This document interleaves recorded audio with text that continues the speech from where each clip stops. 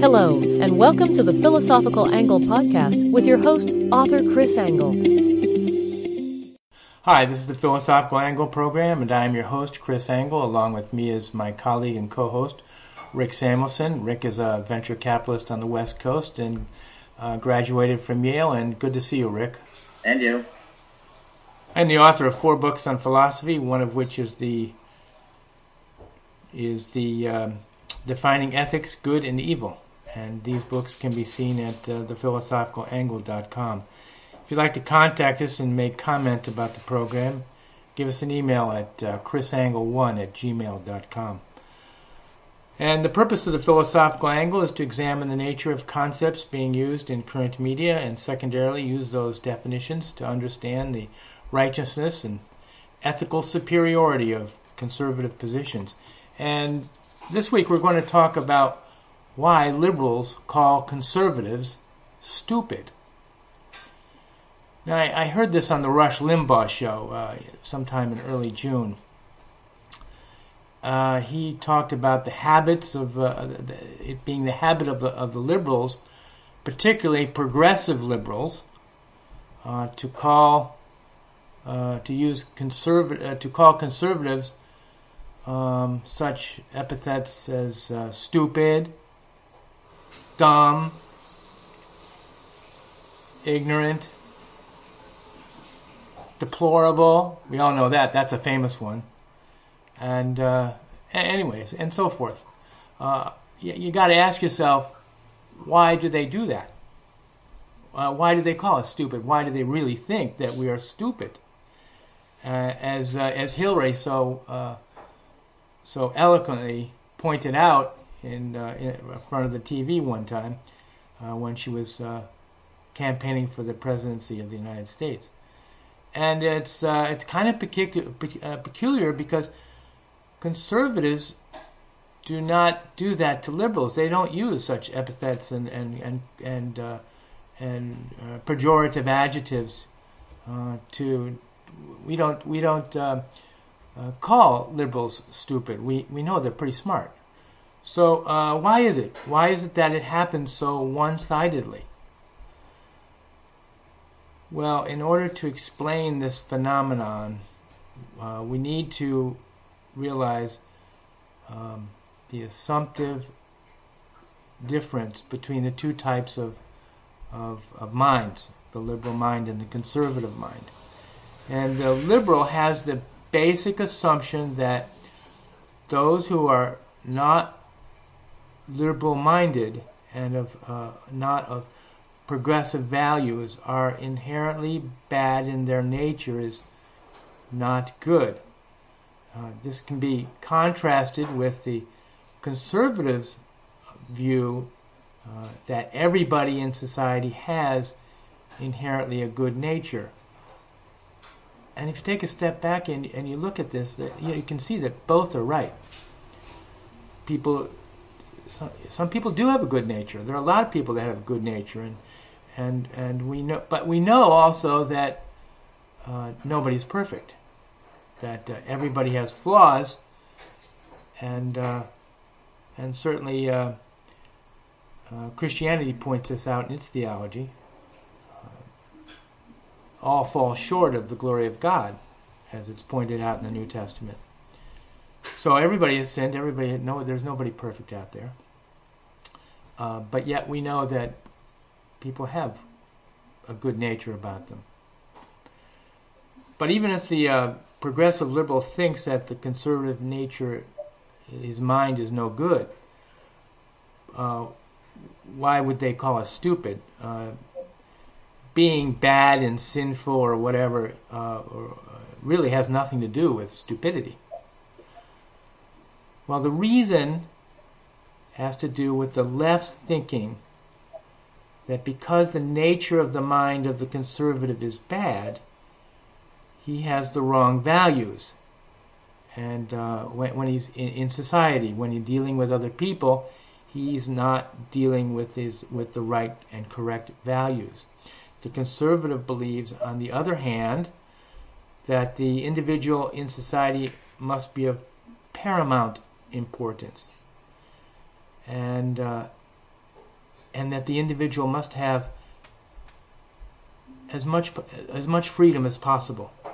And this enables him to produce the goods and services that he needs to make his life better, and is able to better provide for his family and better be able to proceed and make his life good for himself and for his family. The left, on the other hand, believes that the individual as an entity by himself is not so much important, but it is that society is paramount in importance. And within that importance, the greatest value in society is that all individuals are equally important, and that society's values must be evenly distributed to all individuals. So for the lib, I'll call it the lib, the progressive utopian societal libs, society is first in importance, and as such, societal goodness is first in the liberal priorities. And therefore, in the liberal's mind, all individuals must be equally important in society, which will bring the greatest good to society, which is their objective. And so all individuals should enjoy freedom equally. Everybody in society should have equal opportunity. All individuals are equally important. Thus, when inequalities precipitate in society, when societal outcomes differentiate and somebody becomes unequal, it's of great concern to the liberal mind. But this still does not explain why liberals will call the conservatives stupid. Well, the conservative, is called stupid because he cannot recognize the importance of everybody in society. And the liberal believes that the conservatives believe that the individual only is important. Thus, the liberal believes a conservative has no compassion for others.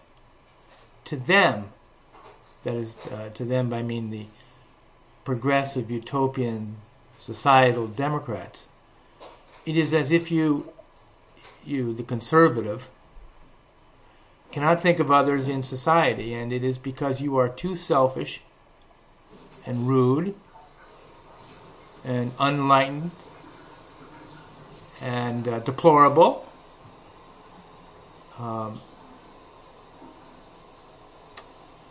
and thus inversely correspondingly stupid.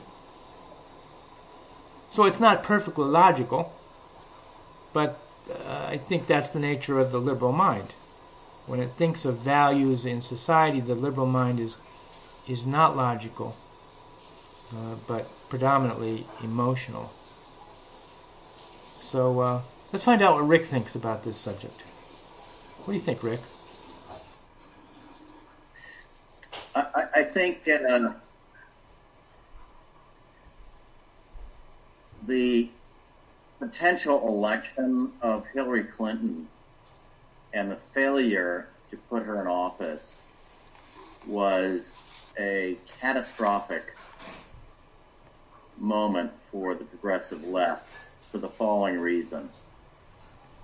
They had a glimpse of permanently changing the institutions in this country, Congress, the Supreme Court, on down, such that it would have been almost impossible for conservative principles to have prevailed over any reasonable time frame. And when that failed, and this is why you're seeing such a severe reaction, the failure of the Alinsky-type principles became apparent. So what's the thrust of Saul Alinsky's approach to political change? the ends justify the means, right? Yeah. And insulting your opposition is part and parcel of that. Whether those insults are justified, whether they're accurate or not, the usefulness of that in terms of persuading an uneducated electorate, or even an electorate that's apathetic, is demonstrated, right?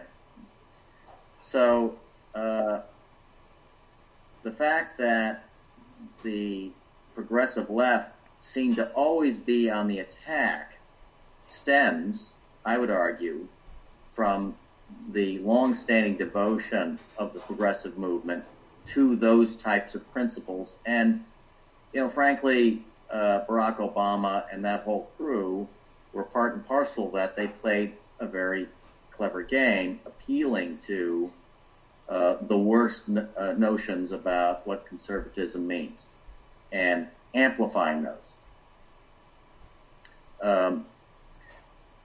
I think the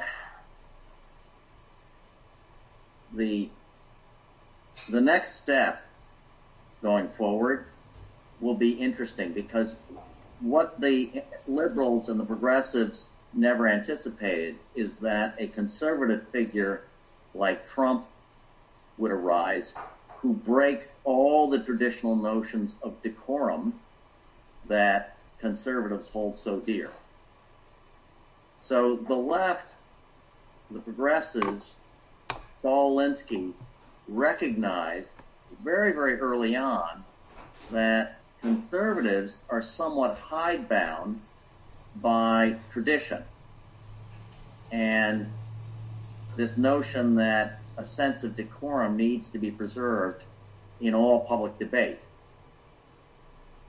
And it's put them in a position of weakness when it comes to public debate. And now here you have, how do you describe Trump? Is he a conservative figure? No. Is he identified with certain conservative principles? Yes. And you can name those easily. Anti-abortion, low taxes, growing business, growing the economy, deregulating, all those principles, appointing conservative justices. So he does subscribe to certain principles. What he does not subscribe to are traditional notions of decorum. And so in a sense, Trump, and you could call him clever, you could call him, a kind of progressive mind himself, with all that implies, but he has found a way to turn these same techniques against the progressive, and this is why they're reacting so severely. The other thing that these insults do is they draw attention away from the fact that a huge portion of the progressive base, and the fastest growing portion, are uneducated people. Okay, so if you look at California's Exhibit A, California has one of the worst educational systems in the country. 47th, I think, ranked 47th. It's because of unskilled immigration, right? And this has happened. Its educational standards have fallen over the years as a consequence of mass unskilled immigration. Arguably, it is the most progressive state in the country. So here you have the irony of the most progressive state in the country pretending to be educated and yet having one of the poorest educational records, right? On a par with much poorer states per capita. The final thing I would offer is the heart and soul of the progressive movement lies with this unholy alliance between government and academia. And the notion of progressives, one of the most central notions of progressivism is centralized control. It's taught in the universities, it's embraced by government employees, It's almost the first commandment to them, and it's adhered to with a kind of religious ferocity.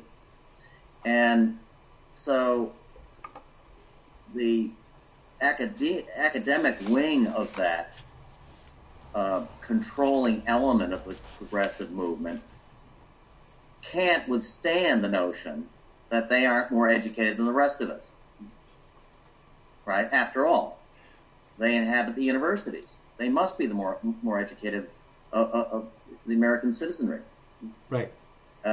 So there is this conceit at particularly the academic level, but also within government, that they deserve to rule. They are the elites. And I'm not the first to point this out. There have been many articles recently pointing out the failure of the elites to satisfy the needs of the average person across Europe, the United States, and elsewhere. Brazil, right? And the reaction that's followed has been severe, and I think, frankly, it's just beginning. Yeah, totally agree, and thank you for that insight. And we'll see everybody else on the Philosophical Angle program next week. Thank you. Thank you for joining us on the Philosophical Angle podcast. Be sure to subscribe and join us for the next installment.